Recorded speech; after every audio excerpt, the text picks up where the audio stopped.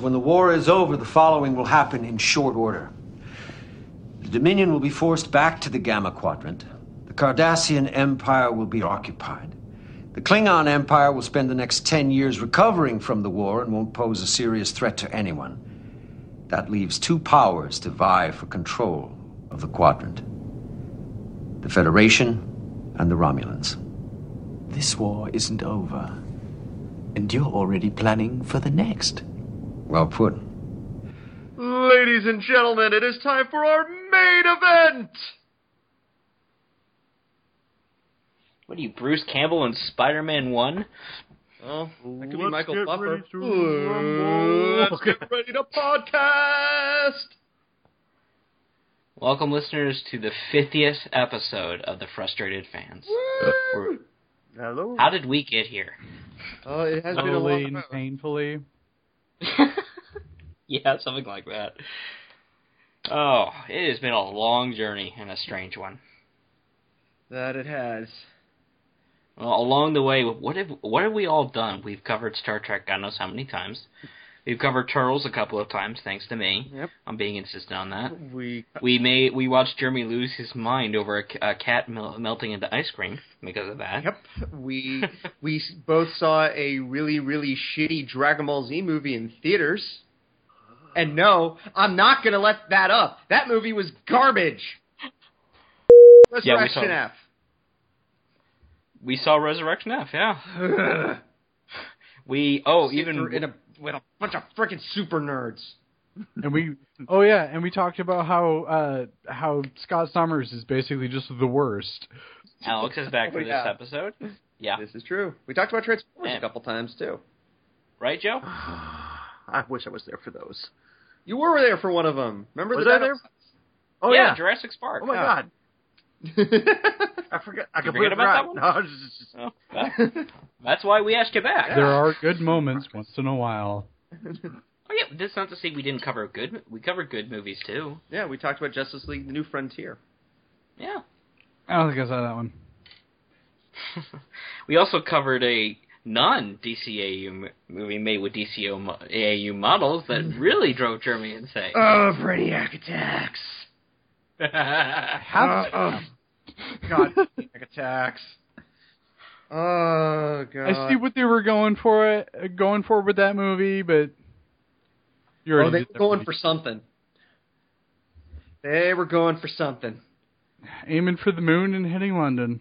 Oh God! It was more like aiming for the moon and destroying half the city. It's like they fired a rocket and it just kind of went right back down again.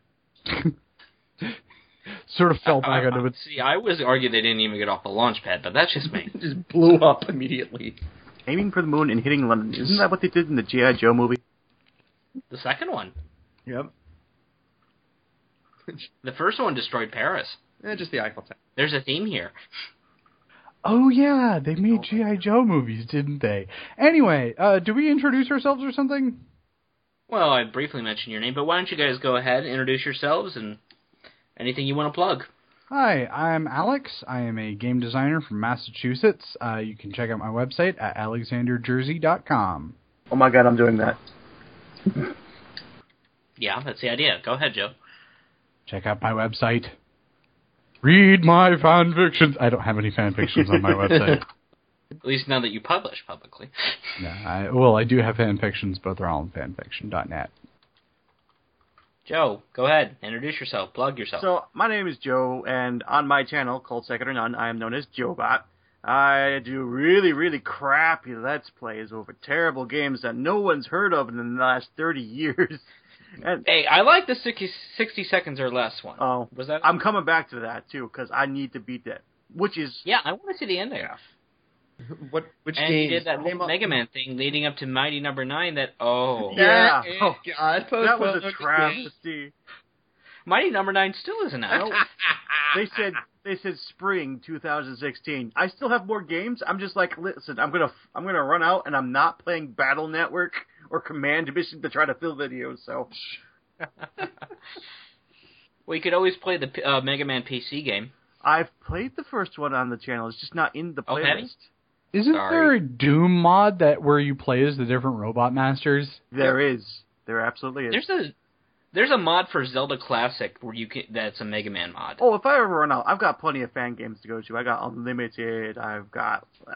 It's crazy. I want the one from JKB Games, Corrupted. So yeah, we were hoping to get 2 more guests, but unfortunately they couldn't be here. A local Trekkie from my area who runs local meetup group, but she had to drop, and a future guest who by the name of Chris, who probably when we cover either the Dungeons and Dragons movie. Wait, wait. When were we watching that? You never discussed. I don't know. It was my idea. Well, you know what? Joke's on you. I saw it in theaters. I saw it on Sci-Fi Channel. Okay, or I was thinking we could do the Dungeons and Dragons cartoon. Point is, he's not here. He rolled. But he will be in a future episode. Yep. So we are gathered here to mourn the loss of the generation. Gathered here today. As it went out not with the bang, not with the good ending that it had, like the predecessor had Star Trek VI, but with Star Trek Nemesis. And awkward silence. I feel like Jeremy's gonna want to kill me by the end of this. Probably. No, you're not the only. I have heard. I saw your notes. I have heard much worse defenses for this movie. One of my friends said I like it because the action was neat. No.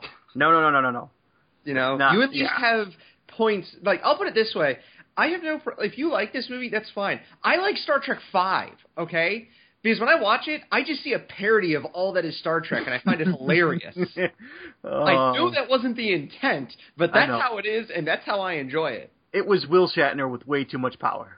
Yes, and it was hilarious. It's like in Futurama, where Leonard Nimoy goes, when I directed Bill in Star Trek IV, I got a great performance out of him, because I respect him so much. And then William Shatner's like, yeah, and when I just directed Star Trek V, I got a great performance out of me, because I respect me so much. He's coming. Will Shatner's actually coming to St. Louis Comic Con in a week. I do want to say, if you really think about it, in fact, there's only one good Next Generation movie. It's First Contact. Yeah, I agree. I don't think anyone's going to disagree with you on that. So, I guess I don't know what the pattern is. It's the even ones that are good and the odd ones that suck. But Next Generation just kind of broke it. I know. Yep. Well, Generations was just so the main disagreement among fans is this worse or is Insurrection worse? Yes. Insurrection is far worse. Listen. I agree with Joe. They said boobies or boobs without irony in Insurrection. If you do that in a Star Trek thing, you've lost the plot. You know, it's been so long since I've seen Insurrection. Like, I remember it being sort of a mediocre Next Generation episode. Worf had a pimple. Wait. Worse than that. Worf had no explanation to be there in the movie. He literally just shows up in the ship. Picard goes, Worf, what the hell are you doing here? And 2 seconds later, after he starts explaining, he's like, wait, we gotta move on. They don't explain why Worf's there. I have more important things to do to listen to your crap, Worf. I resent you for developing your character more on another show. You chose this, Worf. Oh my god. Oh, that would be so hilarious. So, Alex, obviously Jeremy thinks this one, Nemesis is worse, and Joe and I think Insurrection is worse. Do you have an opinion on which one or another? Which is the worst one? Into Darkness is worse. Oh, shots fired. Just take the third route. The actual Wrath of Khan ripoff. Because I don't remember the other... Like, I remember First Contact, because First Contact was good. I honestly kind of forgot about this movie, too, until you guys invited me back onto the show, so... Am I the only one who really, really does not like the rebooted movies? I don't like them either. Okay. No, I don't like them. I like the 2009 one. Into Darkness was garbage. Into Darkness could have been good if it didn't have Khan. I agree. If they've done their own damn thing, which is the whole point of rebooting something in the first place. Right. Oh my gosh. So, Star Trek Nemesis is also another film that could have been good, could have actually been about Star Trek, and instead was somebody's mediocre sci-fi novel. Yeah. Yeah. That should never have gotten published. We'll talk about that after our first break. We're being hailed, sir. Deanna, stand by. Open a channel. I hope you're still alive, Jean-Luc. Oh, yes, I am. Don't you think it's time to surrender? Why should the rest of your crew have to die? Shinzan, I don't think I ever told you about my first Academy evaluation. In particular, I was thought to be extremely overconfident. So he kicked him in the head till he was dead. That was brutal. Yeah. Star Trek Nemesis. Yeah, Star Trek Nemesis. Well, just a brief... First of all, before we get started, what is our experiences with the franchise? For guests can go first, please. I gotta find my place here, Joe. Oh, with the franchise in general? Yeah. I was raised on The Next Generation. Like, when I was a little kid, that's the show that was currently going on. And as I get older, I keep on getting more and more out of that particular show.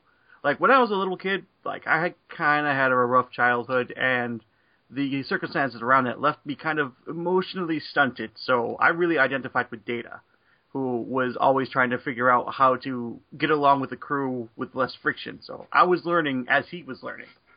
And as an adult, I look back at it and I see all the social commentary that Roddenberry was trying to do with the show. Like, he tackled issues of race, religion, creed, and sometimes even sexual identity, which is something that today's society really needs to revisit, because it was just like the best example of what he thought humanity could be. Yeah, I don't disagree with that. Although, let's be honest here, Roddenberry also knew how to milk the series for every about a cent he could. Oh, yeah. Oh, yeah. So, a man who believed that the future economy would have no money made a lot of money doing it. Yeah. Such as writing lyrics for the theme song that were never used, just so he could make licensing rights money off of it. Yep. So, I was a late bloomer into Star Trek. My mom was big into sci-fi shows back when sci-fi shows weren't shuttered from executives. So, like, Babylon 5, DS9, Next Generation, my mom loved that stuff, and I watched it alongside her. So we actually had VHS copy of First Contact. So that was my big introduction into Star Trek. But I didn't until I was a teenager. I got into a really rough patch when I was a teenager when they started airing it on Spike TV. And I just took to it like a moth to flame. Like, I would come home and, like, throw my backpack aside, I would rush downstairs. It was like it was freaking Pokemon, and I was 8 years old. Star Trek it's become really important to me because it's shaped a lot of my philosophies and a lot of my politics of just, like, how I see the world. You know, I do kind of use Star Trek as a means of measuring that sort of thing. Star Trek encourages us to be who we are and push the limits of what that means. It discusses the ethics of things that we didn't even have precedent for. You know, if we think about the episodes about whether or not Data has rights, I think Star Trek is one of the most important pieces of culture that America has ever produced. So yeah, I'm big into the franchise. I'll go next. I grew up with the franchise. My parents were fans of the original series, more when it came out in syndication than when it originally ran. So I grew up watching Next Generation. Alongside them, I grew up with one of the movies on VHS growing up, Star Trek 4 being the most prominent. And we would rent the others, except 5. I still have not seen 5. I don't know if I can. Totally going to cover it at some point. No, we're not. We'll do it without him. Yeah, my younger self really absorbed what I was watching. I know, but I didn't see most of the show till very much college, And I haven't watched a good portion of DS9 or Voyager, or Enterprise. But if the reviewer SF Debris is to be believed, I don't think I'm missing much with the latter two. So, Jeremy? I was a fan of the original show when I was very little. I would watch it with my dad. And then I got into TNG in elementary school, but I kind of dropped off of Trek fandom for a while shortly after I saw Generations in theaters, which, outside of the reboots, that's the only one I've seen in theaters. I did get back into it shortly after starting college. A friend of mine brought over the movies on VHS, and honestly, it was between watching 4, 6, and First Contact that really brought me back into enjoying these. And I've seen almost everything by this point. I've watched all of TNG, I've watched all of DS9, I've watched all of Voyager, I've watched all of Enterprise. I just haven't watched all of the original show yet, but I intend to get around to that. And I've seen all the movies repeatedly. Oh, we've even watched fan productions like Star Trek Renegade. Yeah, I know you weren't a fan. Neither was I. Freaking garbage. So the next question for all of us is, did you see this movie when it came out? I'll start us off. No, I did not see Nemesis in theaters. I only saw Generations at the Cheap Show, and unfortunately Insurrection in theaters. And I missed the good one, First Contact. So the first time I caught this was a year or two after it came out. It was my first year of college, and my college had a movie channel that they published on our TV networks, so that just ran movies 24 hours a day. So that's where I saw it for the first time. So, I did see this in theaters. At the time I was a kid, like I said, I hadn't really gotten into the franchise. I'd seen some DS9, some Next Generation, but my big experience was with First Contact. I really understood what was going on in First Contact, but I still, loved the movie. But when I was like, when did this movie come out? In 2002, so I was 12. So when I saw Nemesis in theaters, I knew that there was just something wrong with it. I wasn't really cognizant of like what makes a movie good or what makes it bad. But at the time, I just knew something was bad about this movie. I knew I didn't like Shinzon as a villain, but I'm a huge Romulan fan, so I was happy to see Romulans, but I hated Shinzon because I felt that he was taking away so much from the Romulans. But we'll get to that. I didn't see this in theaters, as at this point I was still not into Trek, and I was just out of Trek. But I heard things here and there. I know a bunch of my friends saw it, and they actually liked it when they saw it.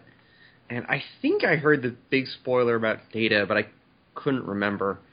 I finally did watch it when it just came on cable, and at the time I actually was kind of okay with it because it was one of the first Star Trek things I had seen in forever. So it's like when you have gone... God, I think I went about almost 10 years without actually watching any Star Trek, so I didn't mind it all that much. But over the years, we'll get into that. Go. Well, I did see this one in theaters, and here's why. Because my family, we're all huge Trekkies, and we watched every Star Trek movie that came out in theaters, but we were thinking about not watching this one until we heard that the actors were actually really excited about it, and, Paramount was excited about it. The first 3 movies, all the actors were contractually obligated to do. And I think that's why they mostly sucked, except for First Contact, of course, is that it was just something they did to get out of the contract. So when we heard that, Brent Spiner was really, really excited about it, and there was this feeling that it was going to be the last movie, which is something that I guess somehow circulated to me, but not everyone else, we kind of packed up and went to see it. I have mixed feelings about the movies, but, for me, it's First Contact, then like a big gap down to Nemesis, and then Generations and Insurrection. Okay. So, Jeremy, I think we should probably say why we chose the new Nemesis for 50. Well, before Pete and I decided to do the podcast, one day we were chatting over Xbox Live, and I was going through, Amazon's movies, and I saw Nemesis was up on there. And I was like, all right, I'll try rewatching it. I hadn't seen it in years. I was probably watching Netflix on something else at the time, but we could talk over Xbox Live. Exactly. So. And within minutes, the two of us ended up just ranting about it and going off on it and talking about it for like an hour. And finally, Pete just went, I think we should do a podcast. And my response was, I think we just did. We just didn't record it. So I think it was like less than a month later we decided to do the podcast, The Frustrated Fans. Yeah. So given this is 50 episodes, and given most podcasts don't last 10, much less 50, we figured we need to make this a landmark. So. Yep. But, before we do that, let's talk about Star Trek as it existed in 2002. Yep. Yeah, like we talked about with TNG when it first started and when it went off the air, things are once again different. Star Trek was pretty much on a downturn at this point. Enterprise was stumbling through its second season. Voyager had already ended the year before. Mercifully. Yeah, mercifully. With them not even actually reaching Earth. It's like, just a little close. And Insurrection, while it did okay in theaters, it wasn't the big success they wanted it to be. Well, the critical and fan reaction was not positive, even if it did make its budget twice back. Well, Insurrection's weird because it actually had a relatively positive response when it first showed up, and then it's kind of gotten worse over time. But it's also, if it hadn't failed creatively on there, like if bad word of mouth hadn't started spreading, or if it had been just a better movie in general. In the end, though, Nemesis was like the nail in the coffin. I mean, this thing, the budget was $60 million. It barely exceeded its own budget at $67 million worldwide, and was actually released a week before one of the Harry Potter movies and Lord of the Rings: The Two Towers. And they just murdered this thing. Well, even more embarrassingly, this movie did not debut at number one. It is no other Star Trek movie has ever done that. Even 5. Yeah, 5 hit theaters hard, and then everyone saw it, and then that was the end of that. Nemesis lost to Made in Manhattan. Yeah, a Jennifer Lopez romantic comedy. That's really sad. That hurt. And while we consider that wound, we're going to take our second break. Admiral Janeway, how good to see you again. Jean-Luc, how'd you like a trip to Romulus? With or without the rest of the fleet? A diplomatic mission. We've been invited, believe it or not. Seems there's been some kind of internal political shakeup. The new Praetor, someone called Shinzon, has requested a Federation envoy. New Praetor? There's more. He's Riemann. Believe me, we don't understand it either. You're the closest ship, so I want you to go and hear what he has to say. Get the lay of the land. If the Empire becomes unstable, it could mean trouble for the entire quadrant. Understood. We're sending you all the intelligence we have, but it's not much. I don't need to tell you to watch your back, Jean-Luc. Hardly. The Sona, the Borg, the Romulans. You seem to get all the easy assignments. Just lucky, Admiral. Let's hope that luck holds. Janeway out. They used to be an ordinary snake cult, but after 2 or 3 years, they're everywhere. I got a snake to show you. Oh, baby. Now, let's leave the sexual harassment till after the show. Or between breaks. Oh, wait, you're recording again? Yeah.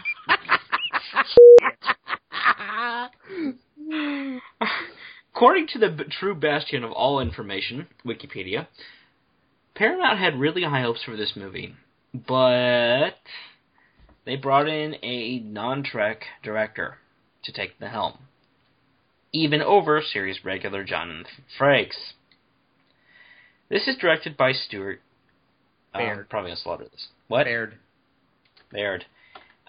Yeah, he hasn't directed very much. He didn't direct anything after this. He was actually mainly big in Hollywood for editing. I did look him up. He did editing on like the Lethal Weapon movies. He's done a lot of good editing work, but he's only directed like 3 movies. And before this was before this one was U.S. Marshals, which, while not bad, was a carbon copy of The Fugitive. It was the sequel to The Fugitive. I'm aware, yes. Yeah. So, like, he's been the editor on a lot of movies, and really good movies. Like I said, the first 2 Lethal Weapons, he was the editor on. Die Hard 2. You know, Superman 2. Yeah, the original Superman. And the Donner Cut. Yep, so he directed 3 movies. Executive Decision. And Green Lantern. Yeah. Executive Decision. I really doubt the editing was the problem with Green Lantern. Yeah. Anyway, he only directed 3 movies. Executive Decision, which I don't even remember what that was. U.S. Marshals, which was like a fun little popcorn movie. You know, there's nothing really wrong with it. And Nemesis. And Star Trek Nemesis. So, yeah, this guy was totally the right person to pick. Yeah, it gets worse, because longtime cast members have come out in the aftermath of this movie and outright called him a hack. Mm-hmm. Wait, and Jonathan Frakes has flat out said that if he had directed Nemesis, it wouldn't have been as bad. LeVar Burton and Marina Sirtis both said they were outright critical for him since he came into this with no knowledge of the series in general and would not watch any of the Trek episodes to get the feel of the series. And basically, he made no effort to learn about it. So you mentioned, when we were talking about bad movies earlier, you mentioned the 2002 Time Machine. Yeah. John Logan, who is one of the writers for Nemesis, was one of the screenplay writers and the co-producer for the Time Machine. That explains so much. He was also screenplay writer for Gladiator, which, as awesome as Gladiator was, you don't remember it for its writing. No. The Last Samurai, he did the screenplay and he wrote The Aviator. Oh my God, I want to hurt this person. Skyfall and Spectre, which, like, again, Skyfall was not great. It's better than Quantum. Oh, Quantum was terrible. Yeah. So yeah, they had it wasn't just the inexperienced director working on this. They had a screenplay writer who just had has a long history of mediocrity. Yeah. And you know why he was brought into this movie? No. Because he was Brent Spiner's friend. Yeah. Yeah, Brent Spiner also worked on the story, so yeah. I remember in an interview somebody asked LeVar Burton why did Nemesis do so poorly, and he just flat out replied, "Because it sucked." Yeah, that's fair. That's brilliant. Yeah. Considering all that was cut from this movie, including a lot of intimate character moments that the movie kind of needed. Mm-hmm. Like, all of Wesley Crusher's lines were cut, which may not be a bad thing. I would applaud that decision. Cut. He himself was actually cut. I have the full screen version of the movie. He's not in it. He's only in the widescreen version. See, I watched the Blu-ray. I watched the VHS. I paid $1 for it. Did you ask for your money back? Did he overpay for it? I'm not sure. No. I got it from Hollywood Video when they were liquidating all their VHS tapes. I got Star Trek because they didn't have 1 through 3. I got 4 through 10 for $1 each on VHS. Nice. So I got some good ones too. That's great. But yeah. Another thing about good old Stuart Baird, or the director, he kept calling LeVar Burton Laverne. Not just once, which, okay, once would have been dumb, but not bad. He repeatedly did this. And not to mention the fact that LeVar Burton has done more directing work than Stuart Baird has. He's arguably every cast member was in the director's chair at one point. Yeah. And apparently Baird thought Geordi was an alien. And Pete, you mentioned FSF Debris earlier. I need to quote him. By all means. Why? Is it because he's a black guy with blue eyes? Because if that's it, then I'm pulling this planet over and giving everyone a stern talking to. So, yeah. This movie was definitely a disappointment for both casuals and long-time fans. just on production alone. Yeah. And honestly, like, switching up the behind-the-scenes crew wasn't a bad idea. I mean, that's what happened with Wrath of Khan and ended up being, like, the best one. Oh, Nick Meyer. Yeah, Nicholas Meyer and Harve Bennett came in, and the difference is both of them, even if they hadn't been Trek fans, ended up watching through the entire show to prepare themselves for it. Yeah, you do your freaking legwork when you come into a franchise like this. Exactly. That's what Abrams.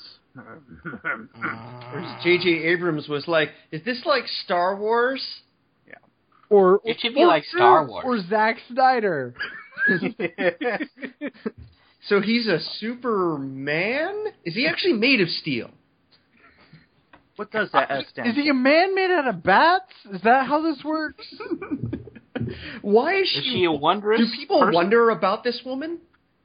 Wait a minute. Since when could women wear swords? Wait a minute. He's called the Flash. Does he expose himself to people? How would people know he moves so fast? Aquaman? Is he Spanish? Oh, no. That was good. That was a good one. Thank you. Lawsuit. Oh, I want to reach to the internet and throttle you for that one. Oh, I can't. Someone invent that already. The remote bitch slap. The remote bitch slap. Let's Google it. Remote bitch slap. Let's see what Google brings me. I smell an invention. It's going to be on a drone. No, just comes up with a movie called. Brings up an IMDb for a movie called not Internet, just called Bitch Slap. What movies are you watching on the internet? It's gonna be an I don't know. IMDb has watched it though. It's got 4.5 stars. Hey, it's higher rated than Star Trek Nemesis.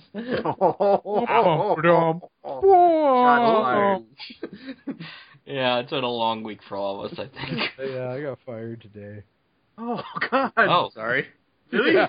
That's a mood killer. All right, then.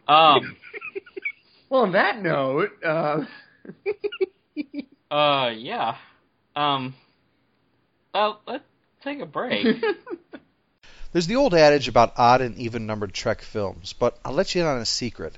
It's a bad Trek film whenever any of the main characters sing. Row, row your boat gently down the stream. Merrily, merrily, merrily, merrily. Little life forms. You precious little life forms. His nose should pant. And his lips should curl. His cheeks should flame. And his brow should furl. His bosom should heave. And his heart should glow. Blue skies smiling at me. Oh, and we're back. Okay. What a head rush. What were you doing in the break? Breathing heavily. Cocaine's a hell of a drug. He's breathing heavily on his coffee table, cleaning up the powdered mess. I threw $100 bill. I told you it was powdered sugar. I do have Vicodin in the other room. Drugs. Someone's going to get a legal trouble over this thing. Hey, it's prescription. I pulled a groin muscle, okay? I once went to the hospital. Can prevent sobriety. I once went to the hospital over something that happened. Get in, and I was so afraid of getting addicted that it sat in my backpack for like 3 months before I dumped it all in the toilet. I took one last night. I felt like crap, and I woke up feeling worse, so I was like, nope, not taking that stuff anymore. Well, speaking of painful things, let's address the elephant in the room. Hi, elephant! This movie draws a lot from Star Trek II, Wrath of Khan. That's an understatement. Shinzon! Yeah, pretty much. We not only have the reflection of the main character, who's maybe darker, maybe willing to be genocidal. He's got a vendetta against the main character, but this one is much more weaker in tone and rationale. And he's also willing to go to his death even if the other guy won't win. I'm surprised they didn't... This ultimately ends with the death of the major character, a close friend of the main, now who has to deal with his grave. I'm actually surprised instead of calling his ship the Scimitar, they didn't just call it the Kobayashi Maru. That would have been funny. Subtle. This guy...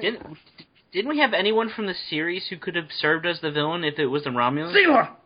Excuse me. Yeah. I'm sorry, what was that? Sela.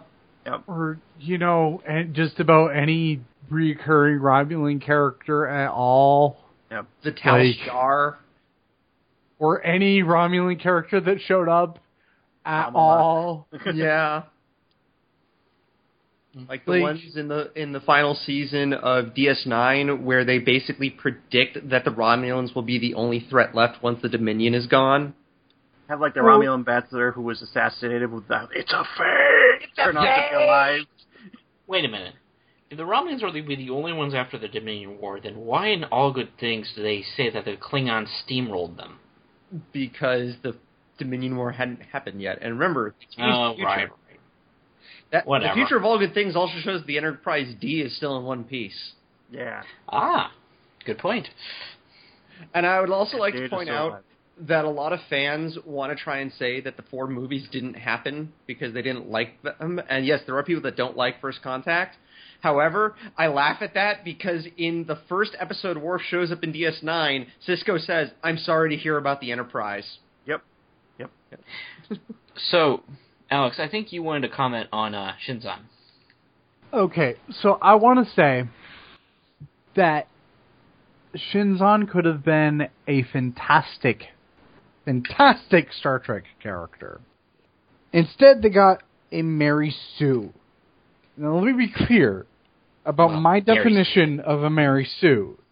It's not to say that he's a competent and likable characters are a bad thing. The way I decide Mary Sue is that they're tell not show extraordinary. Shinzon does nothing to show that the Reman should see him as anything other than an alien. As a foil to Picard, the events and dialogue do nothing to give the actor the chance to be Picard's mirror. Now, when I was watching this movie and doing research on it, I literally said, I swear to God, when I was watching the movie, I was thinking, this actor just does not have the chops to be Patrick Stewart. And then as I was watching it, and as I was researching it, and I said, if this is Tom Hardy, I'm just going to scream. It's Tom fucking Hardy! You adopted the Tom. Tom Hardy absolutely has the acting chops to face off with Patrick Stewart. Okay, this guy's he's freaking Mad Max, and he's a fantastic job as Mad Max. Now, don't get me wrong, Mad Max is a very different character from Jean-Luc Picard, but still, Tom Hardy can pull this off. Well, keep in mind, this was his 4th role ever and 3rd movie role ever. This was definitely his breakout role, though. Yeah. But this was still very early in his career. So even so, he does have that he does have the talent to pull this off. They did, and I say this to point out the fact that they gave this character nothing for the actor to work off of. They did nothing to show that Shinzon is a leader of Remans. He's not a natural commander, a tactical genius, or anything like that. If they wanted Picard and Shinzon to really be mirrors of each other, they should have done more to show camaraderie among the Remans. They should have, for lack of a better term, they should have humanized them. They should have showed how close they were together, the same way that the Enterprise is. Romulans and Remans are passionate and intimate people. They did nothing to illustrate this about the Remans other than being slimy vampire people. With apparent psychic powers. Yeah. Shinzon is not charismatic. He isn't brilliant. He's abusive and bratty. He's boring. And Tom Hardy is not a boring actor. It's like giving Khan no moments of charisma or likability and then casting Benedict Cumberbatch to play him. Who would do something that magnificently stupid? Oh, wait. Okay. To be fair with that one, just a little quick thing. He was probably micromanaged because he was a new actor, so he probably didn't get a voice or any kind of say in how the character was They should have done. gotten an experienced actor. Yeah. They should have. Yeah. This villain sucks, and so do his Hobgoblin crewmates. This is the first appearance of the Remans. I like the Remans. They've never been mentioned before this. They're only seen one other time, and it's an episode of Enterprise where they show 2 Reman guards with one of the Romulans. Yeah. which was nice for them just to throw that in as a little bit of continuity. Like, no, they were really here all the time, we swear. Deus Ex. Just like the Borg. They should have gone crashing into the Arctic. I think. Yeah. The Remans? I think the Remans should have gotten their own episode in Enterprise. That might have redeemed both the Remans and Enterprise. I would have been fine with that, actually. Yeah. Well, it's not like they would like Enterprise would abuse the Borg by having them survivors crash land in the Arctic from First Contact. Sorry, we interrupted Jeremy. I'm sorry. Yeah, don't worry about it. Look, Hardy isn't all that great in this movie, but like I said, it's an early part for him, and the director is so bad, and Rick Berman was notorious for micromanaging everything, so I'm not really faulting him. The concept of having a clone of Picard as the villain is kind of goofy, but a lot of Trek is kind of goofy. I mean, Data had an evil twin, which brings up a lot of questions. Laura was fine. Honestly, they would have been better off just using the camera trick to have two Picards in this, like they did with Data. Mm-hmm. Or have the Romulans rebuild Lore. Yeah. Why didn't they just use Lore? So there was potential with the idea, but it's all squandered because the character's uninteresting. They constantly say that, he led all these victories during the Dominion War. Meanwhile, I don't see him do one smart thing this entire movie. He lets this Enterprise sit there for 17 hours. He then makes them wait more. He wastes time. And it's like, okay, maybe he's just trying to play mind games. And then you find out he's dying and needs a transfusion from Picard to live, and he only has a small amount of time. So why is he dicking around? And then, so he's incompetent. I mean, eventually his skin turns white, and he just kind of looks like Dr. Evil by the end of this movie. And oh god! And his Reman Viceroy is basically should go "Sir, why don't you just kill them now?" And he's like, "No, I'm going to set up a horribly elaborate trap and then destroy all my enemies in one quick shot, but actually not look at it after I do it." Oh, where is Seth Green when we need him? Oh my god. And then at the very end of the movie, when they're shooting at each other, they finally stop, and Shinzon just kind of pulls up in front of the Enterprise and stares at it. It's like, why are you just staring at him? Also, why are you shooting the bridge if you want to get Picard off the ship unharmed, and you know Picard's on the goddamn bridge? Why isn't he just a Reman? Oh my god. Oh my god. Oh yeah, and the only long-lasting thing... You think we should pop popcorn here, Joe? Yeah. I'm kind of entertained. The only long-lasting thing for me was when I was watching The Dark Knight Rises, and I heard that Tom Hardy was Bane. The minute Bane said, "I grew up in the darkness," I could not help myself. I just immediately said, "What, with your Reman brothers?" Oh, God. Oh, and speaking... You adopted the dog. Yeah. Oh, God, it's still bright. At least I can understand what he was saying in this movie. I'm a mirror for you, Batman. I'm a mirror for you. I'm a mirror for you, Picard. It is my destiny to destroy Earth. Oh yeah, why does he want to destroy Earth? Why does he hate humans? He constantly shows that he hates Romulans. So why doesn't he just destroy Romulus? Seriously, there's no reason for him to want to destroy Earth. He's like... Because they're natural-born conquerors. He's like, this is my destiny to do this, Picard. It's like, why is it your destiny? I don't understand. You could literally choose anything else. God. Oh, and speaking of wasting talent in this movie, the Viceroy for Shinzon, the guy that barely speaks, that mostly just kind of stands there, is played by Ron Perlman. Oh, crap. He should have been the villain. Yes, I agree. Ron Perlman would have been perfect for the freaking villain. I am not Shinzon. I'm his Viceroy. No, you're Shinzon. Let's just keep it at that. Let's go with that. That's in Nemesis Abridged. That's what they should do for that. Now there's an idea. There we go. Nemesis Abridged. No, you're totally Shinzon. We're going with you as the villain. Don't put the other guy on. Oh, all right. Well, we need to take a break, folks, and let you cool down. And I need to pop some popcorn. You know, they say a vintner's history is in every glass. The soil he came from, his past, his hopes for the future.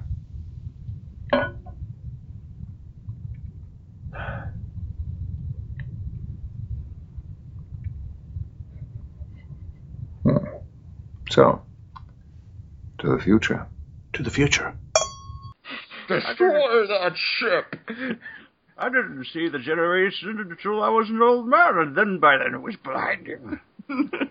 You ever think Bane just grew up watching Star Trek Enterprise, and that's why he was all pissed off? Oh, God.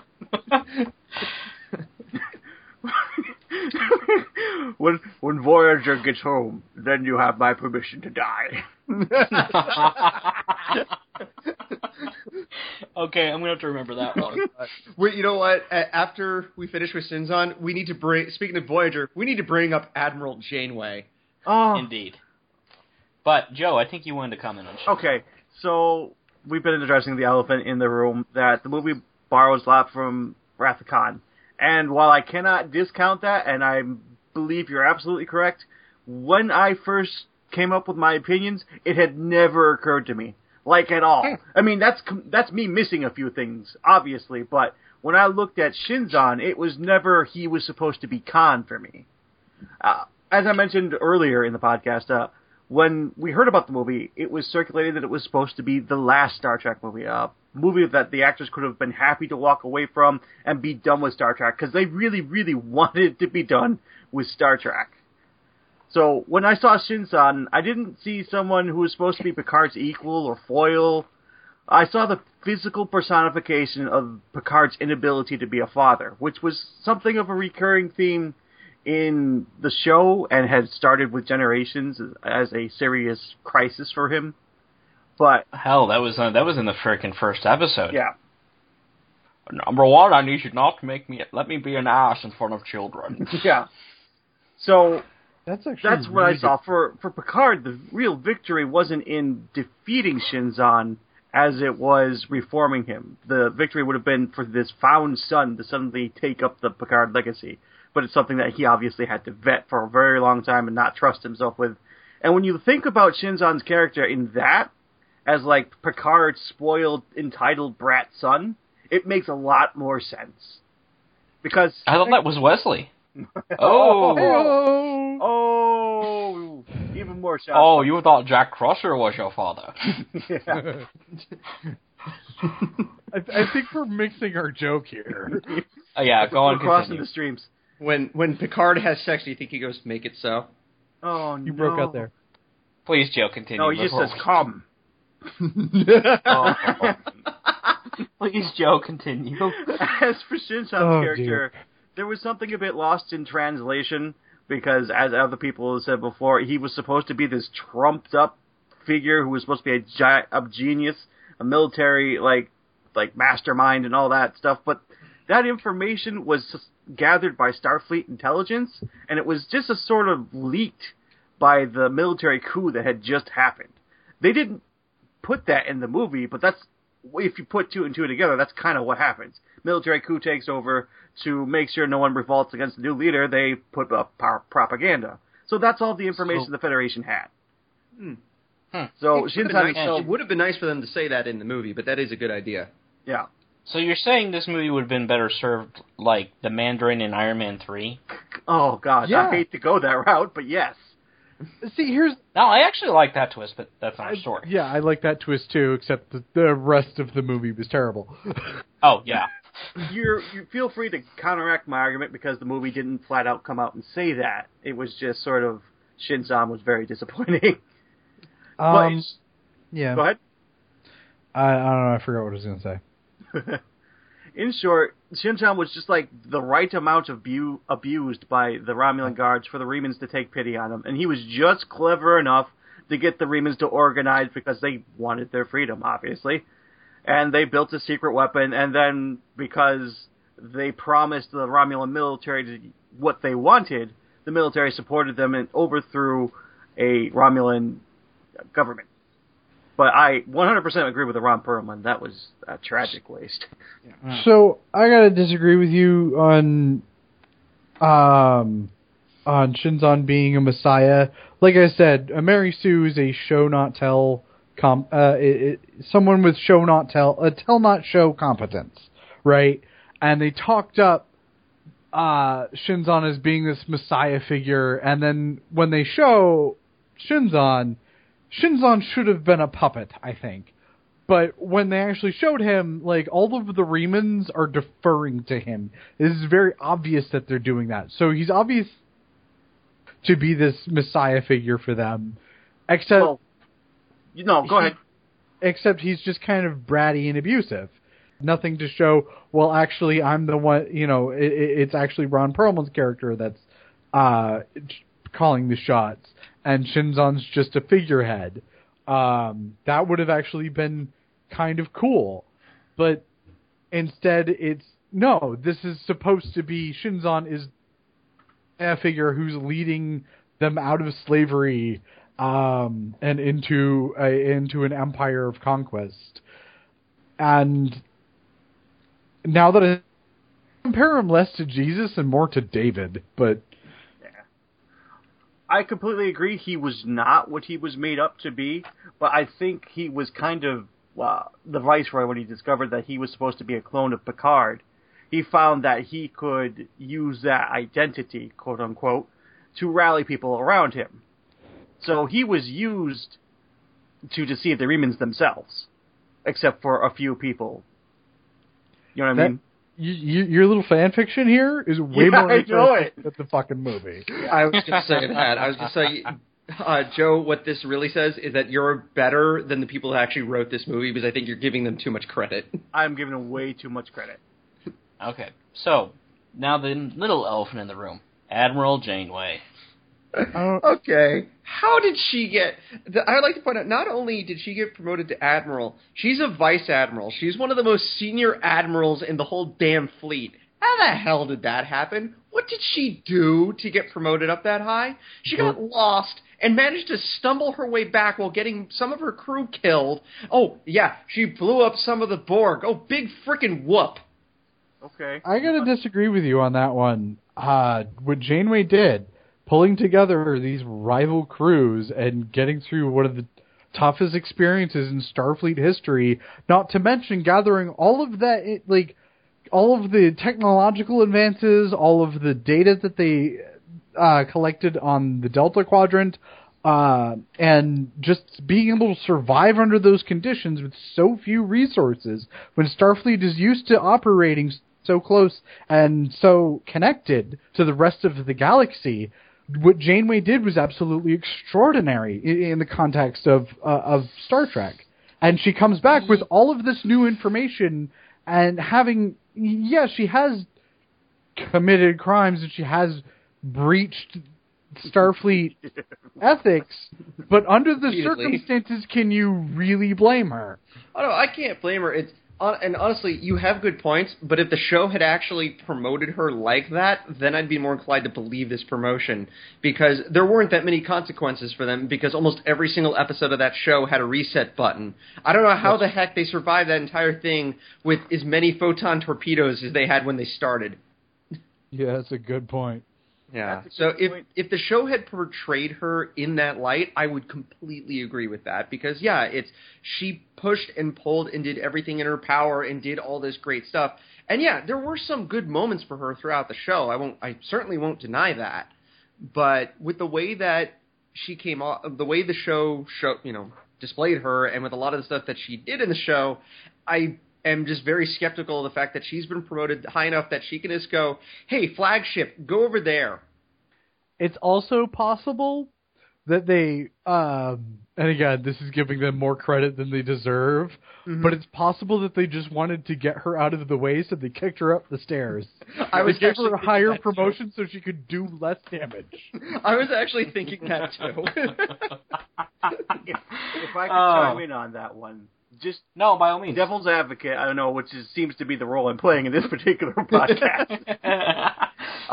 Her ship was, I believe it's called an Intrepid class ship, and it was supposed to be a medium range at best ship. It was not supposed to be something that could do cross quadrant travel at all, So the odds were hugely stacked against her, and there was a lot of episodes where it was just about, do we even have the resources to make it back home? We got to find something to replace the gel packs, or we got to find some dilithium, or we got to find some things that we can use for our replicators. And we have to find the asteroid we're going to strand Neelix on. Yeah. The character of Janeway herself was very shoehorned because it was the first time a female had been captain, so they just shoved her into the mommy role. That's what it was. She was supposed to be the ship's mommy. And it had some very, very bad points in it. Honestly, well, I mean, we don't need to go that deep into Voyager because Lord knows F. Debris does a lot better job of that. But yeah, I remember watching this and I'm like, huh, what is she doing on the show, on the movie? Yeah. Well, the other thing is, like, Picard had been given the advice, don't let them promote you past captain. So if you're wondering why Picard's not an admiral, that's why. He could have had that long time ago. Oh, in Generations, you mean? Yeah. Yeah, no, actually, I said this on our previous episode when we were talking about All Good Things. I actually said my belief that Picard never stays as captain through all the movies and everything. It's because Kirk said that to him. Yep. I totally agree with that. Well, while we consider what to rant on next, we'll take another break. Captain Riker. Hello, I'm Martin Madden. I'm the new first officer. Commander. Sir, I haven't met the captain yet. I was hoping that you could give me a little insight. Well, the most important thing about Captain Picard is he's not a by-the-book type officer. He likes to keep things casual. In fact, if you want to get on his good side, call him Jean-Luc. Thank you, sir. Mm-hmm.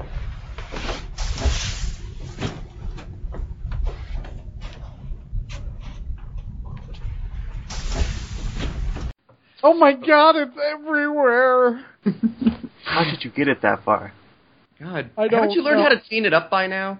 I tried! I tried so hard!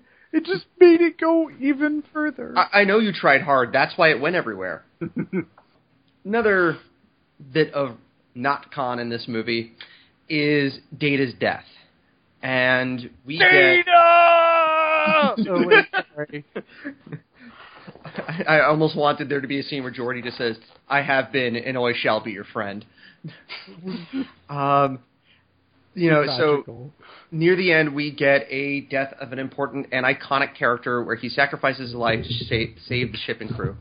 And let me just say, if you're Vulcan or nearly a Vulcan in this franchise, don't run as far as you can. Stay away from warp cores. Maybe that's what Valeron generators. That technobabble thing. So, unlike Wrath of Khan, where Spock got an amazing send-off and everything about it was just so well done, here it's more of... Huh? Nothing. Okay. Until they brought him back. Oh, okay. But, they weren't originally planning to bring him back. But anyway, that aside... unlike Wrath of Khan, here, after the initial shock of it kind of wears off, which I'll admit when I first saw this, it shocked the hell out of me. Me too. It kind of turns into a, wait, what? Moment. Basically what happens is Picard transports over to Shinzon's ship because, as he puts it, this is something I have to do. Bullshit! There's red shirts. Data has the goddamn portable transporter thing. He could have gone over there. He's essentially a superhuman. Kill all the Remans, blast the thing, and teleport himself back. Holy crap! Oh my god, why did he do that? Or use one of the shuttles to beam him off, which is what I've heard repeatedly. But yeah, Red Letter Media does a lot better. Yeah. So that. My first question on this is, why is the 70-plus-year-old captain doing this suicide mission when he literally has a crew member, Worf, whose famous catchphrase is, "Today is a good day to die"? Seriously, Worf would have volunteered for the suicide run. He would have jumped out of his seat and said, "Sir, I'll go." You know? Especially to kill Romulans. Exactly! He hates Romulans. This is the perfect scene for Worf. He would have grabbed 2 phaser rifles, a handheld one, a bat'leth, his mechleth, and just gone over there, beat the shit out of everything in his path, including the doors, before screaming Kahless's damn name, cut off Shinzon's head, threw the remains into the core, and blasted it, while screaming and just letting the entire Romulan frickin' government know that he just blew up their big frickin' weapon, and he would kill every single one on there, take them all to hell, so he and every other Klingon and Jadzia and his family could beat the crap out of them even though they're all dead. You okay? So, I want to interject. Please. I think Jeremy needs the time to cool down. You get a timeout, Jeremy. I want to interject. There's a... Go in the corner. Go on. No, don't do that in the corner. Oh, God. We just started cleaning up my mess. Don't make more. So something that I noticed throughout this whole movie, Picard is absolutely the main character here, which is what does Beverly Crusher do? Yeah, like she barely has lines. I can't even think of a single line that she says outside of the wedding. I think your eyes are prettier, Data. That's it. Yep. Oh my god. Oh my god. I remember her talking during the wedding. Anyway, she laughed. Oh. Okay. So anyway, this movie is obviously trying to make Picard into the main character, and they're making Picard out to be this action hero. Which, yeah, Picard is a man of action. They absolutely show that in the show. Mm-hmm. But so is Riker. So is Worf. So is Deanna f***ing Troy. Highly experienced, well-respected military personnel. Okay, but they gotta... I understand. This is a story about Picard, therefore all of the action should be about Picard, except eventually, and by eventually I mean almost immediately, the internal logic breaks down, and especially when you get to this part of the movie towards the end, where they're still forcing this trope, it really just shows how frayed this movie is and how easy it is to tear to pieces. Yeah. If they had done something like this, if the story had been stronger, we wouldn't have been able to overlook this, but it would have been a little bit easier to pass over if the rest of the movie had been stronger. It's like, okay, this is like the only weak part. It's kind of like in Wrath of Khan, where after they drive off Khan and Scotty shows up on the bridge with his nephew in like tatters. And it's like, okay, that doesn't, it makes good dramatic sense. It just doesn't make sense that he brought him to the bridge rather than sickbay. But we can overlook that because the rest of the movie is very well done, and it's fine. It makes a good short moment, and it's not that important in the greater context of the movie. Yeah. Whereas in this one, and if Picard actually had a real reason for being the one to go over there, but he just says, this is something I need to do. Well, he did kind of have a reason. The reason was that, suddenly Shinzon has Picard within his grip again, and so he's going to be a better distraction than sending someone else, though. Yeah, I agree. Sending Worf to go cut off some heads is a pretty fucking good distraction. Yeah, and it would have been fun to watch, too. I know, right? It would have just been so much fun. I mean, that's what this movie was missing, was fun. Well, I have to admit, the Riker's little action scene, I was watching this with a buddy of mine who's a big Trekkie and unfortunately couldn't be part of this episode either. And when Riker's kicking the Viceroy in the face, I even said, I have had enough of you! Yes, I mean... Now, that would have made that moment fun, even if it would have been a blatant steal. Oh, God, I haven't even mentioned Riker. Oh, my God. The term, chewing the scenery? It looks like Riker ate the scenery. Holy cow, Frakes let himself go. Oh, my gosh. If you look at, even just late TNG and then look at this movie, my God. You have to borrow Shatner's girdle. Apparently. Which I'd also like to point out another moment they could have used Worf. When the Viceroy, who, by the way, we haven't even mentioned the stupid mind rape scene. Yeah. Can we not? No, we don't have to. Can we just not cover that? No, it's a legitimate point that it's a terrible thing. They didn't need it. Okay, fine. Let's comment on it. It was absolutely unnecessary, completely sexist, stupid, and did nothing to contribute to this already failing film. No. It's how they got through their cloak, because then Deanna Troi was like, I found you, person who mind raped me, literally. Why is that a thing?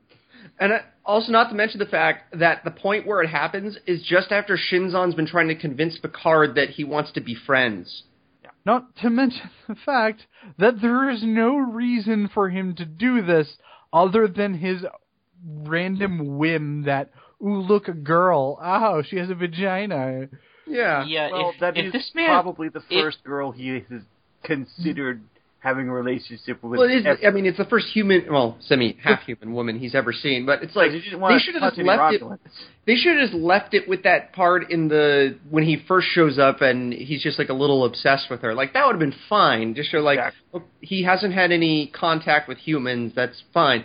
But then we get this bull crap, and so later on, Riker's in a firefight with the Viceroy. Worf is right next to him. By the way, Worf had a relationship with Deanna back in season 7 of the show, and as dumb as that was, they should have come back to that. Riker should have seen the Viceroy get away, looked to Worf, and said, break his neck.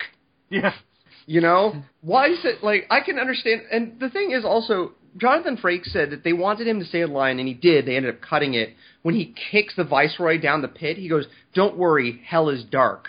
And he's like, no, that seems a little too dark for my character to say. I'm like, dude, he mind raped your wife. You would say much worse to him. It's just, All right, I got one more point about that, because as bad as that was, there was a scene directly afterward where Deanna was like, I request to be removed from duty because I've been compromised. And Picard said no. He said, you need to endure more of these assaults. That is the worst thing ever. Yeah. Even taking into account that this happened in, every other episode, that her psychic powers were some sort of, detriment to an episode.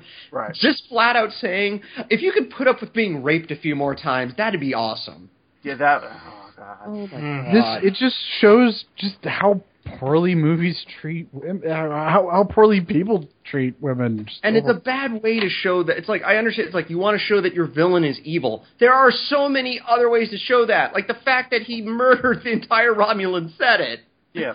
You know, he's done plenty. We know he's evil. He has a giant freaking ship with more guns than the fucking Defiant has. For goodness sake. And that ship is literally just a set of guns strapped to an engine. Still better than the design than the Narada. This is true. You mean ship of swords? Yeah. We need to take a break. The sword ship.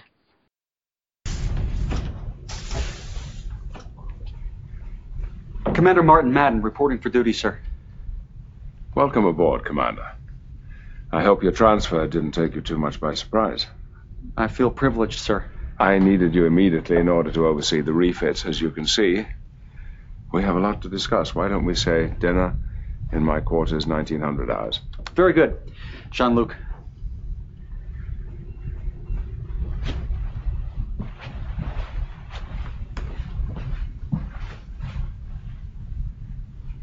Captain Riker was pulling my leg, wasn't he? Sir. So after Data dies, they do this short little wake where they all just kind of hold up a glass of wine, and Picard says to absent friends, which honestly that scene is a mirror of the moment in Star Trek 3 when after Kirk and company get back to Earth, they all share a glass and say that. However, when Spock died in Wrath of Khan, they had a whole funeral scene for him. They did this whole giant thing. Scotty played Amazing Grace on the frickin' bagpipes. And cried. Yeah. I did. I still do.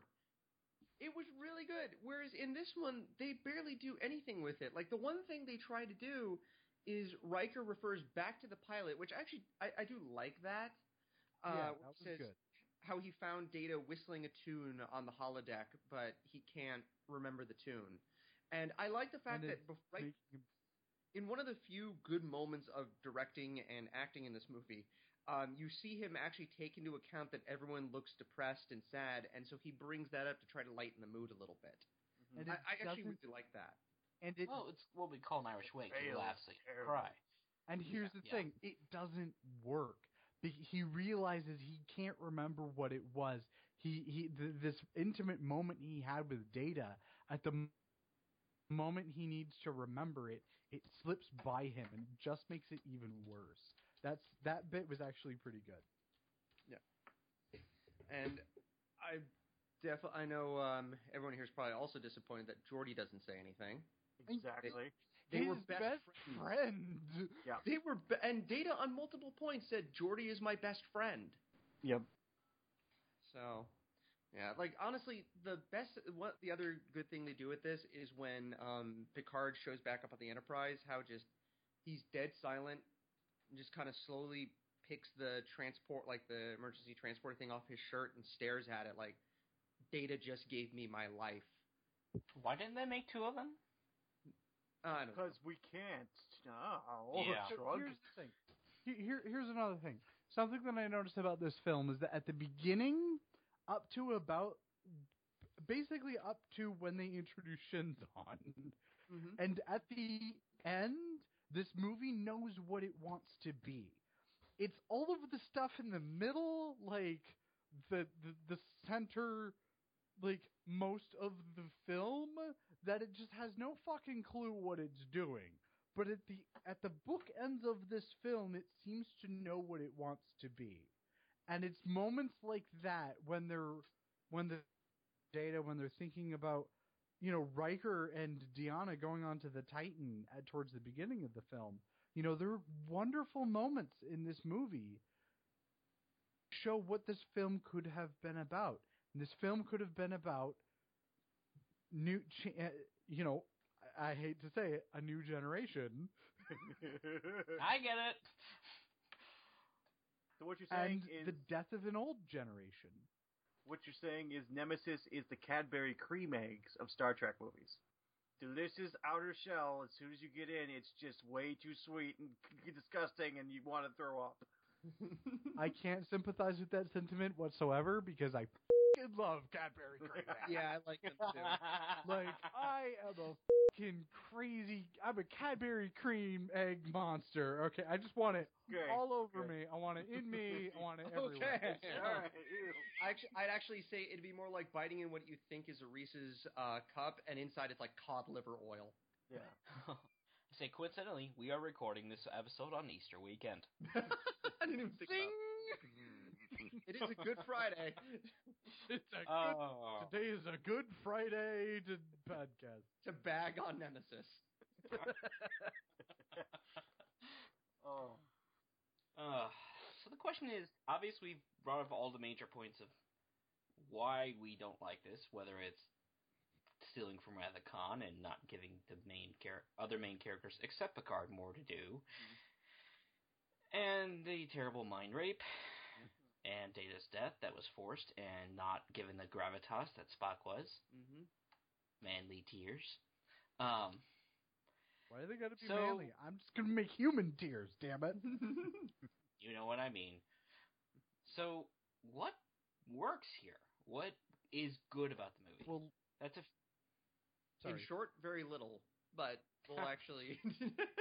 I'll repeat what I said basically earlier, is the beginning and the end.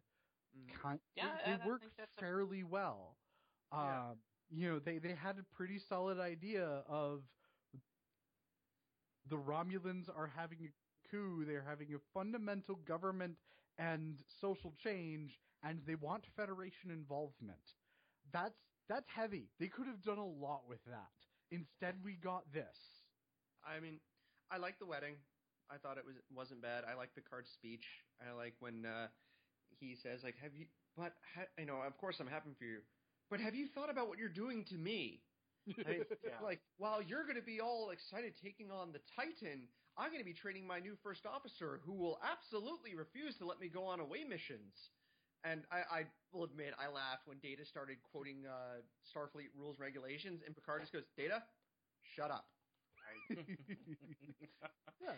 I mean, even if his parts were cut, it was nice. It was a nice touch bringing Wesley back. Yeah. Actually, I looked at my friend and I said, you know what would have been really good for that scene? Put John Delancey as a blink and you miss it Q cameo. I would have been fine with that. I actually, what? I actually liked SF Debris' idea. Turn Wesley into the villain. You know that. Here's the thing. Will Wheaton would have absolutely loved doing that. Yes, he would have. He would have been like, fine, people hate my character anyway. This will give them a great reason to. Here's the thing. I think Will Wheaton could have made Wesley finally likable in making him a villain, okay? It was also nice to see Whoopi Goldberg as Guinan again. I mean, her part was briefly tiny, but it was still nice to at least see her show up for like the last bit. Although there's something weird about that wedding scene. Sorry, don't mean to interrupt. No, by all means. They seem to put all the brown people in one very small scene in that wedding. You know, there was a lot of subtext in this movie that they weren't really thinking about. Oh, look, Geordi and Guinan are sitting together, and there's Worf just one table away. Yeah. Think about that. Hey, oh, man. hey. They're all aliens, aren't they? Oh, God. Wow. Nice. Wow. Oh, we are going to get so many letters. I don't care. From all of our 3 listeners. Yeah. While the actual final battle was just kind of boring, the effects were actually not that bad. And I kind of like the fleet battle. I know. And they had fleet battles in Deep Space Nine. They had fleet battles in First Contact. No, it's just like, what the hell? And I will say also, the music for the most part is actually quite good. Jerry Goldsmith did a very good job with the score. And I liked also when they first show the Enterprise at the end back in dry dock, you hear a little bit of the slow theme cue that was used in the original movie. So I liked that. I like that little touch. And honestly, I think the best scene in this movie the wake scene is okay. It just should have been more. But I think this scene was great where Riker says goodbye to Picard, and the callback to the very first episode of the show, another one where Picard says, when your first officer insists that you not go on away missions, and Riker just replies, ignore him.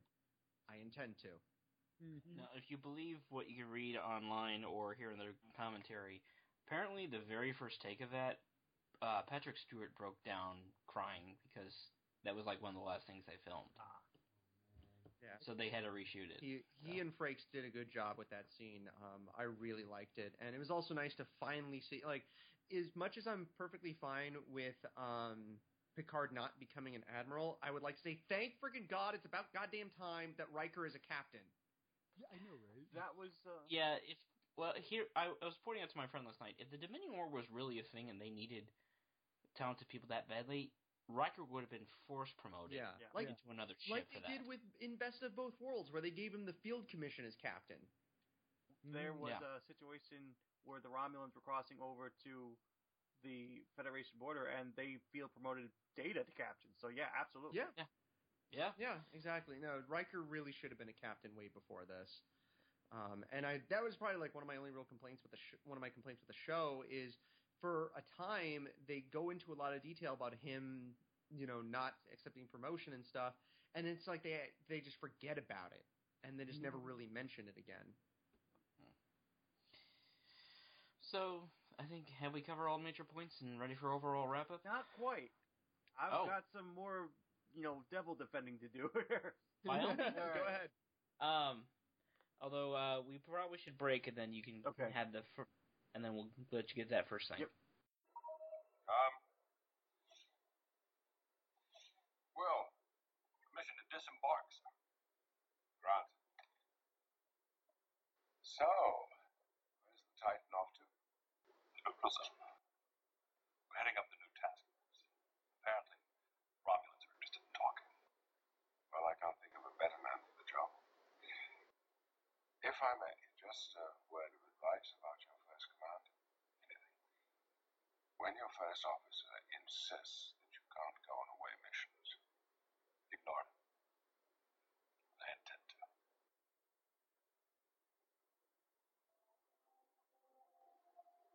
Serving with you has been an honor. The honor was mine, Captain.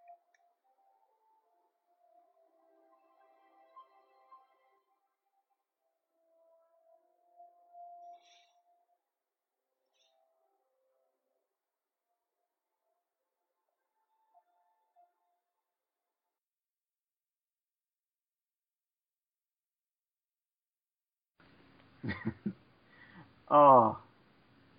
So, Mr. Devil's Advocate. All right, yeah. So, advocate. What I've got here, we've already covered the wedding. Of course, that was just the ultimate fan service, right down to the Romulan ale should be illegal. Well, it is. But anyway, besides that, I was skeptical of B4's character, I was calling bullshit immediately. And something that they actually did well is Picard and Data didn't fall for the trap that B4 was to begin with. As soon as they found that redundant memory port, they're like, oh, we're going to Romulus all of a sudden where we found this android near the Romulan border. Something's up with that. So to me, it resonated a lot when they anticipated the poorly laid trap. The space battle was actually a bit of a plus for me because we had a technology in Star Trek VI that for some reason just never resurfaced. The Klingons had found a way to fire through a cloak, which breaks the balance of power forever. This ship was so powerful, had so many different cloaking shields that it was firing disruptors and torpedoes through its cloak. They couldn't actually get a lock on. So that was just another, for people who are hardcore, here's something for me. I'm a fan of a game called Starfleet Battles, which is essentially tabletop Star Trek. And something like that really just, that technology alone is oh my god, this ship's way too overpowered for anyone to deal with. This ship can take on a fleet by itself. When they were listing off the weapons and stuff, I was building a sheet in my head going, that's got to be 1,000 BP value. And something else about the space battle is you'd never seen it before, but they threw everything except fighters at each other. I mean, fighters were in it, but they didn't use the fighters. But when Captain's okay, ram the other ship, and he tried to self-destruct afterwards, that's huge. They never tried to do anything like that in previous Star Trek. So, the space battle. They did have setups to ram other ships, in First Contact, when the Defiance basically busted a crap. Worf actually shouts for ramming speed. And it's an insurrection where it's he wouldn't.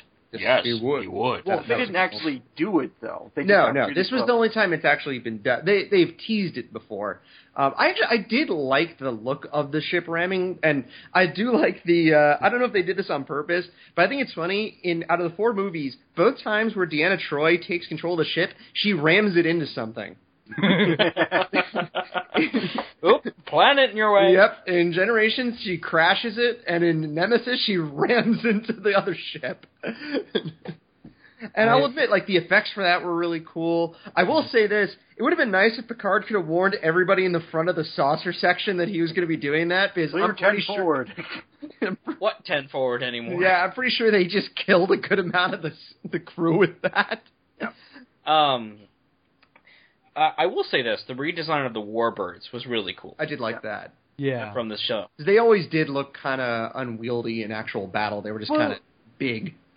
So the Derek's cruisers, the ones that they use for most of it, they worked when they first showed up, but they definitely seemed to age. They didn't age well as the Next Generation and DS9 went on. You're absolutely right about that. The redesigns were really cool, and they're actually pretty fun to fly in the MMO. I think that's all I had. Yeah, I'll admit, at least for the good parts of me, yeah, there's the wedding. It's pure fan service, but and the space battle. But honestly, what we do get the good parts. The space battle. Yeah, submarines in space is when this series shines at its best. Mm-hmm. You saw it with Wrath of Khan. You saw it with Star Trek VI. You saw it with, I won't say First Contact, because other than the initial... Don't mention the joystick. First Contact had the initial battle of the Federation fleet versus the Cube. Sure. That was fun. Yep. Yeah. Insurrection, the joystick notwithstanding, the space battle on the Briar Patch, again, not bad. Even the Abrams movies, the space battles aren't bad. They just didn't have many of them. Well, and they also defy every bit of logic the series has had for 5 decades. Not just the series, but just like in general. Yeah. I've been to a debris field and not know about it. Yeah. What's well, the I like how the there for? Well, it's funny because like in the reboots, they cleared out all the techno babble, so now they're just doing crap without even trying to explain that it makes sense. You mean like why there's a brewery in the Enterprise engine room? Actually, I was going to know how the Enterprise could plummet into Earth when they poured it out near like Saturn or something. And there's a reason why they're built in space on space docks. These ships could not land. They could not go in. Voyager did. No. See, that was the first one. That was unique about it. The old Enterprise couldn't go into an atmosphere underwater and then leave again. We're talking about Nemesis here. God. I know. We're talking about a different bad Star Trek movie. So... yeah, the other big thing for me... B4, well, I'm happy to see another Soonian android. Mm-hmm. Soonian? Yep. It's been well established in the series. There's only been 2 of them. So either A, bringing back lore, or B, telling us this is the Romulans trying to copy Data's technology. Actually, there is an episode in Season 7 where Data meets... God, I'm a nerd for knowing this. Data meets his creator's ex-wife, and she says that there were multiple androids before Lore and Data. Yep. Okay, they were just fine, failures. whatever. And she was herself a Soon-type android. Yep. Yeah, but still, using Lore, A, would have been fan service, and B, a better plot point. Yeah. Well, because Lore has reason to hate them. They couldn't have had the illusion of trusting Lore. Lore would not have been... point. But, like, what if they, like, you know, what if they bring on Lore and, like, and this is just, you know, me throwing shit out there. They bring on Lore thinking, we better just destroy him now, only to find, like, no, he's genuinely been wiped. There's just nothing left. There's, like, programming left, but he's... It wouldn't have been Lore at that point. Well, exactly. Well, then that's the reveal. The Romulans were secretly held Lore and reactivated him, except Lore has no reason to trust the Romulans now. His mission complete. So there would have been so much good tension with Lore, like, betraying everyone. But, like, maybe it's Lore who sacrifices himself, and Lore gets a moment of redemption. Well, there is an answer. Go ahead. Sorry. No. I was just saying, you know, that would have been so much better than such an obvious callback to Spock's death. That's exactly the reason. Because B4 is essentially Data putting his hand on another robot's face and going, "Remember." That's why they Which is exactly what they end up doing with the comics. That's kind of dark because they're basically overwriting B4's personality and putting Data in him. That's kind of messed up. Yeah. The MMO touches when you look into it. From what I understand, Data has when he comes out of B4, he's like, "No, send me back." But like eventually he comes to terms with basically he stores B4 the way he stored Lal. Oh, okay. Yeah. Good reference too. That was a great episode. Oh my god, it was just so thinking sad. about it. What are your intentions regarding my daughter? Oh my god, that was funny. Good episode. Frakes directed that episode too. Yeah. I still Commander Riker, what are your intentions regarding my daughter? Your daughter? I gotta go.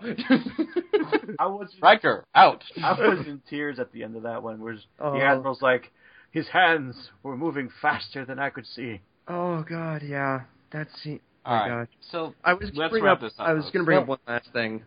By all means. Something with the Romulans also. Didn't you want to talk about the Romulans? I wanted to like pitch a rewrite, basically. Okay. I was actually going to pitch a partial rewrite. So all right. Well, we're coming up close to a break point, so let's do that, and we'll let you two have take that after. Diplomacy is a very exacting occupation. We will wait. Captain.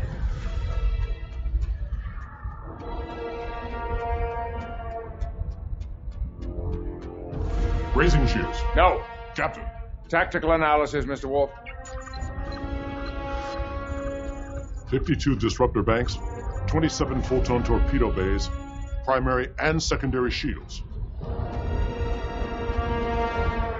She's a predator. And that was the first body I buried. I see. We're back, aren't we? Yeah. Okay. That never happened. So wait, what? So my idea for this is it actually did come up in Denise Crosby had said that she wanted to be a part of this since this was going to be like the last thing to do with TNG. And Rick Berman actually flat out told her that there's no room for Sela, her half Romulan, half human character in this movie. Bull crap. Yeah. Bull crap. I would have replaced the Commander Dinatra with Sela and have it as, at first, she's just being loyal to the Romulan Empire by going, okay, this is the new government, I will follow it. But I would have also added in more scenes of her being more disillusioned with the fact that now they're following essentially this punk kid and his vampire cohorts. And so at the very end of the movie, when the Romulan ships show up, Sela is there and contacts Picard.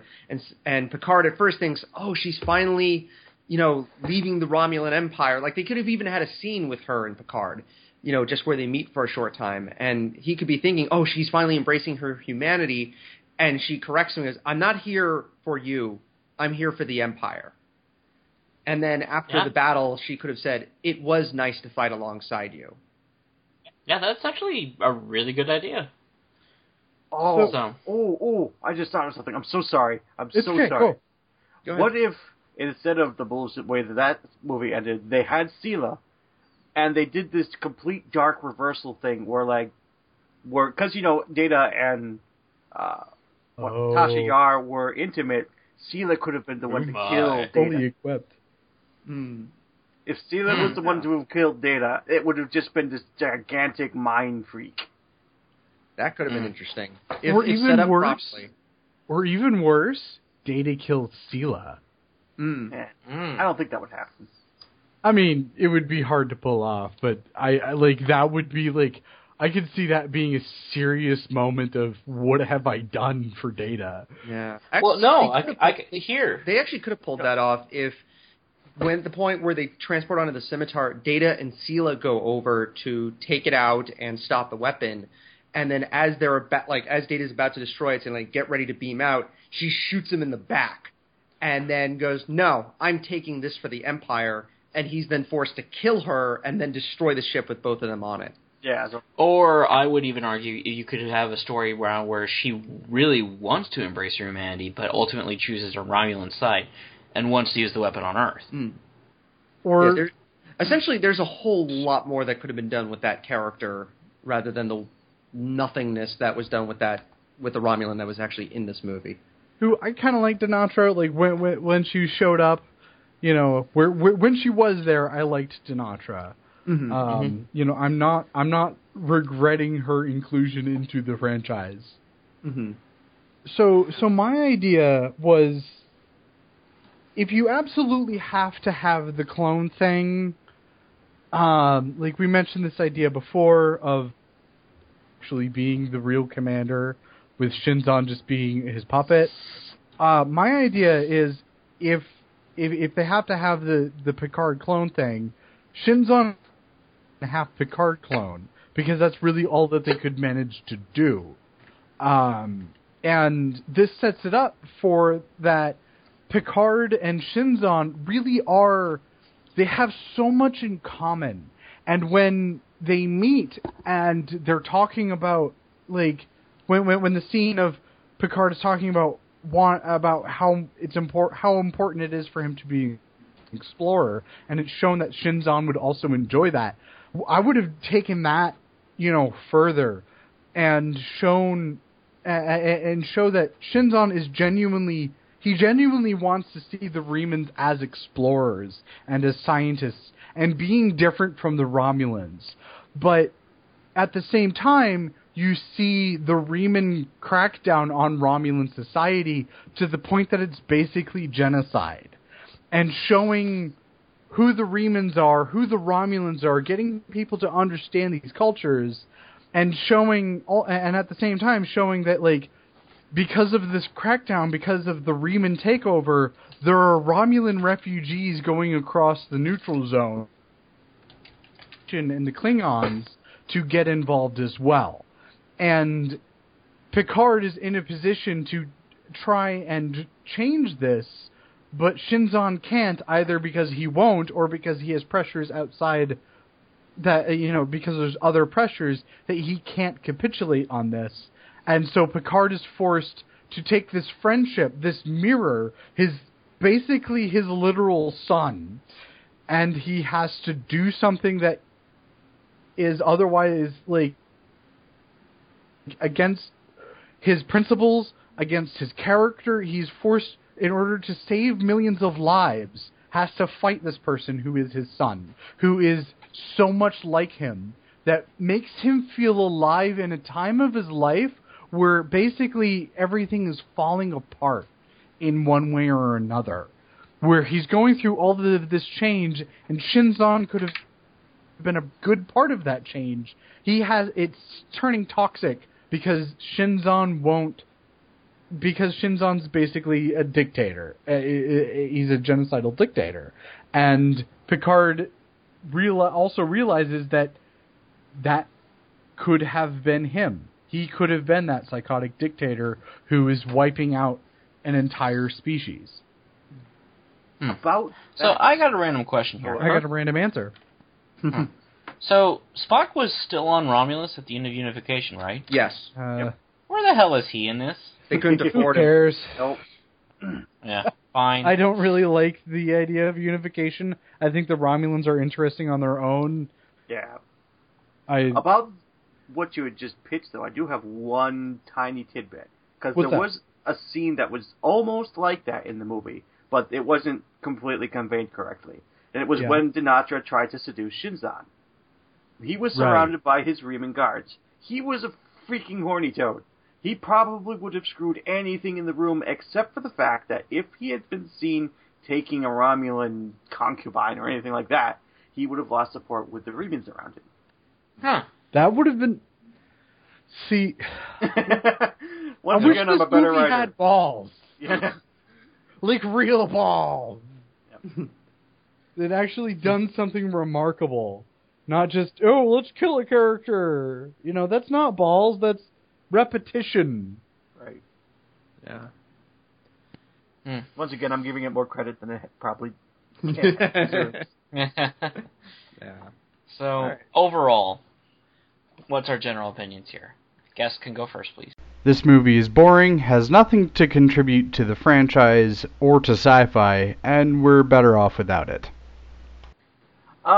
The movie had me bouncing between calling bullshit and trying to figure out how they were going to get out of this. So for me, it wasn't quite so boring. I was not happy with the telepathic rape scene that we've already gone over. And B4's existence remains bullshit, and it was just the contingency if the movie did so well that they absolutely had to come back and do more, which... Star Trek 10, The Search for Data. Yeah. The movie essentially completes Picard's story, though. And I agree that the movie did a disservice to the franchise, but to be honest, it was circling the drain by the end of Voyager. Oh, absolutely. Yeah. Oh, I won't deny that. Not because Voyager and DS9 were necessarily bad, but the idea was just so worn out. You make 4 series, people are going to get sick of watching it. Yep. The main show's innovator was gone. Gene Roddenberry would have burned the franchise to the ground rather than let a human interest story... No. There's documentation where Gene Roddenberry refused to write stories for TNG that were just all romance and mush. He would not have let DS9 go out. At all. Gene Roddenberry almost burned the series down himself, though. Yeah. Through his own incompetence. Yeah. Star Trek 1 nearly killed the series. Yeah. Nothing against Gene Roddenberry, at all, but usually when the movies and when TNG both started to get better, it was when he had a lot less to do with them. And here's the thing. Gene Roddenberry had a vision of utopia. And it was a good utopia. Like, I love the ideals of this utopia, but Star Trek was at its best when it strived and was almost the utopia, but it's like we could taste being part of this real world. Like, we want to be the best that we can, but we don't always do that. Struggle, right? Yeah. Well, that's one of the reasons Star Trek has always resonated with me, is that we have these ideals and we're probably not going to live up to them, but we have to keep trying. And and when we do try, and when we ask these questions, when we find the limits of our ideals, where we find where they don't work, that's us at our best. That's a society that I think is worth striving towards. And I genuinely believe that creating something like the Federation is worth trying for. IRL. All right, so for me overall, like I said, I did like a couple little parts of this movie, but overall, I just don't like it. I find it very boring. When I was rewatching it for the podcast, I had to stop like 3 times. Most of the main cast is wasted. The story has numerous problems with it. The villain is underdeveloped and poorly used and isn't very interesting. And the action just doesn't do anything for me anymore. I mean, we didn't even mention the stupid dune buggy scene. No, good. Like Forget about the dune buggy scene. It was, So, listen, there's Star Trek. Why the are they walking around? Why are they riding on something that has wheels? Why? I liked the dune buggy scene. I thought it was fun. I thought it was sort of a humanizing scene. Like, Prime directed. It's kind of funny that Tom Hardy wasn't in the one Mad Max scene in the movie. I know, right? That would have been magical in hindsight. Yeah. But yeah, this movie was supposed to be like the proof that Star Trek as a franchise still had life in it and that they could still keep going. And instead, it put a near 7-year-long rest to the movie franchise. That, honestly, what it really showed was the people in charge didn't have the spark to keep this show alive. If you look at Enterprise, the parts where it started getting better were when Berman and Braga stepped away from it because, look, honestly, I know a lot of people blame them for a lot of the downfall of Star Trek. When you've been working on the same thing for almost 20 years straight, you're going to run out of ideas. You're going to get burnt out. When Enterprise got better because they brought in new people to work on it, because Manny Coto took over as the showrunner and an executive producer. Basically, they brought in new blood to try and breathe new life into it, and it was slowly starting to work, but of course then Enterprise was canceled. And it wasn't until the Abrams reboot in 2009 that Trek resurfaced, and however everyone feels about that movie, it did bring public view back onto Star Trek again. Well, the demographic changed. That's it. Star Trek. They were producing one kind of show, and then people just didn't want to watch that kind of show anymore. Yeah. And once Enterprise actually started to change the way it was doing things, they lost less viewers and actually started gaining some people back. But by that point, I mean, that show lasted a lot longer than it had any right to. I mean, most shows like that Xindi! Huh? The Xindi! Oh, such a nightmare. Too bad, because I really like Scott Bakula. We could talk about Enterprise some other time. Okay. Yeah. Overall, I just don't like this movie because of how depressing it is in the larger context of Star Trek and how it was one of the reasons the franchise got put on ice. Yes, I totally agree that this franchise was kind of circling the toilet bowl like when this came out. And so, no, I mean, I'm not blaming this movie for murdering Star Trek. But it is the last one to come out. It was the last movie to come out before. It was like one of the last. It was the one holding the bag. Yeah. And so, while Star Trek V was a failure commercially and critically, it didn't kill the movie franchise, though before 6 actually was pitched and approved, William Shatner was afraid that he killed the movie franchise. Right. For a few years, this actually did. And everything about it, just from the start, is a failure. You've got a director with no experience, who's directing people that have more directing experience and are better directors than he is. And making them mad. You've got writers one of which had John Logan had nothing to do with Star Trek. You got Rick Berman working on the script, which, like I said, at this point, he'd been working on the show, I think, since like season 1 of TNG. So he had been working on this for 15 years. And you got Brent Spiner working on it, which nothing against Brent Spiner, but if you notice, most of this movie just focuses on Picard and Data and almost nobody else. Yeah. And so there's from what I understand, Brent Spiner's got kind of an ego. Yeah. And look, I know some people consider, and people I'm talking with right now, consider Insurrection to be worse, but to me, I'm sorry, this is the worst Star Trek movie. Because Insurrection, it does have script and story problems. I am not denying the many, many issues that movie has.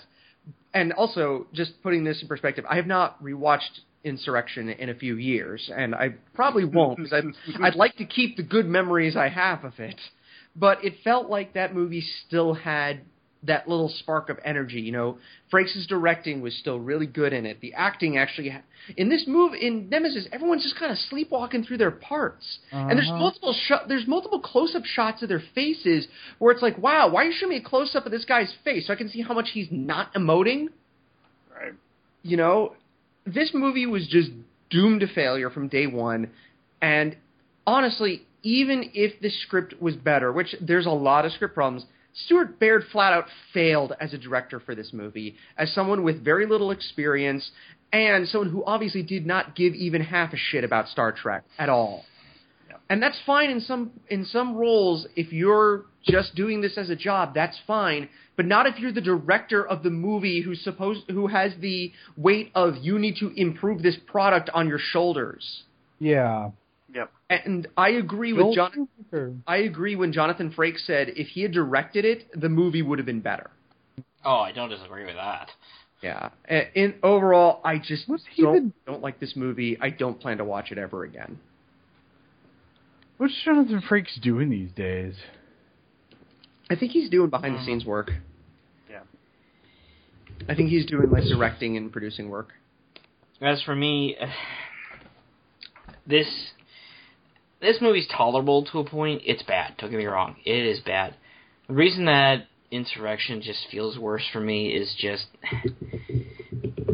one, it's a plot point already covered in the series with Wesley's final episode.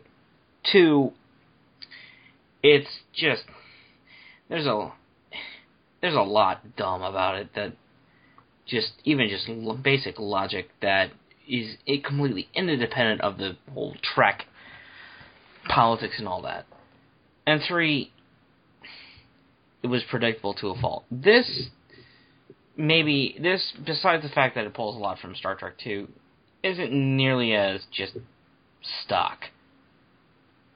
And I guess I really hated the whole Data needs to learn how to have more fun storyline with the little kid. So is that everybody? Or Joe, did you give us your final thoughts? I think I did. I think I gave you some of it. I mean, I think I did, actually. Okay. All right, well, gentlemen, thank you for coming on our 50th episode. It's much appreciated. Yep, great to have you guys. Thanks, it was fun. Alex, I hope you find your job situation gets better. Yeah. I actually was given... this week, I had 2 calls for potentials, but, at the time, I didn't know I was going to get fired, so I was like, call them back. Call them back. Yeah. So... Pretty sure Jeremy wants to hurt me. No, dude, like I said, if you like this movie, that's perfectly fine. Like I said, I like Star Trek V, Yeah. That's just because for me, Star Trek V is so bad it's good. Well, speaking of guilty pleasures, what are we doing next, Jeremy? Well, before we get to that, let's tell people where they can find us so they can listen to more wonderful episodes like this one. Sure. You guys can find us at frustratedpodcast.com. You can find us on iTunes as The Frustrated Fans. And if you go on YouTube and look up The Frustrated Fans, you can actually find I've uploaded some clips from the shows, and Pete's been uploading some full episodes on there, too. Yeah. We're also on Feedburner now, so I saw to that. But for the next time, as I said, guilty pleasures, although for me it's not that guilty. Next time... We're going to be taking on the Batman movie starring Adam West. That one. I'm actually really looking forward to this because I've never seen this movie, and I've been looking for an excuse to watch it. Sometime. Really? You've never seen it before? I've never seen it before. That's why I was happy that we were doing this, because I just kept forgetting to watch it. It's on my Amazon watch list, and I keep forgetting about it. So this will give me a perfect reason to see it. Also, if you guys want to check out my website, again, it's alexanderjersey.com. And if for some reason you wanted to hear more of my voice with my friend Spooky, go on over to YouTube and take a look at Second or None. Hire me! And let's hope out for the next 50 episodes. Awesome. See you later, folks. Take care, everybody.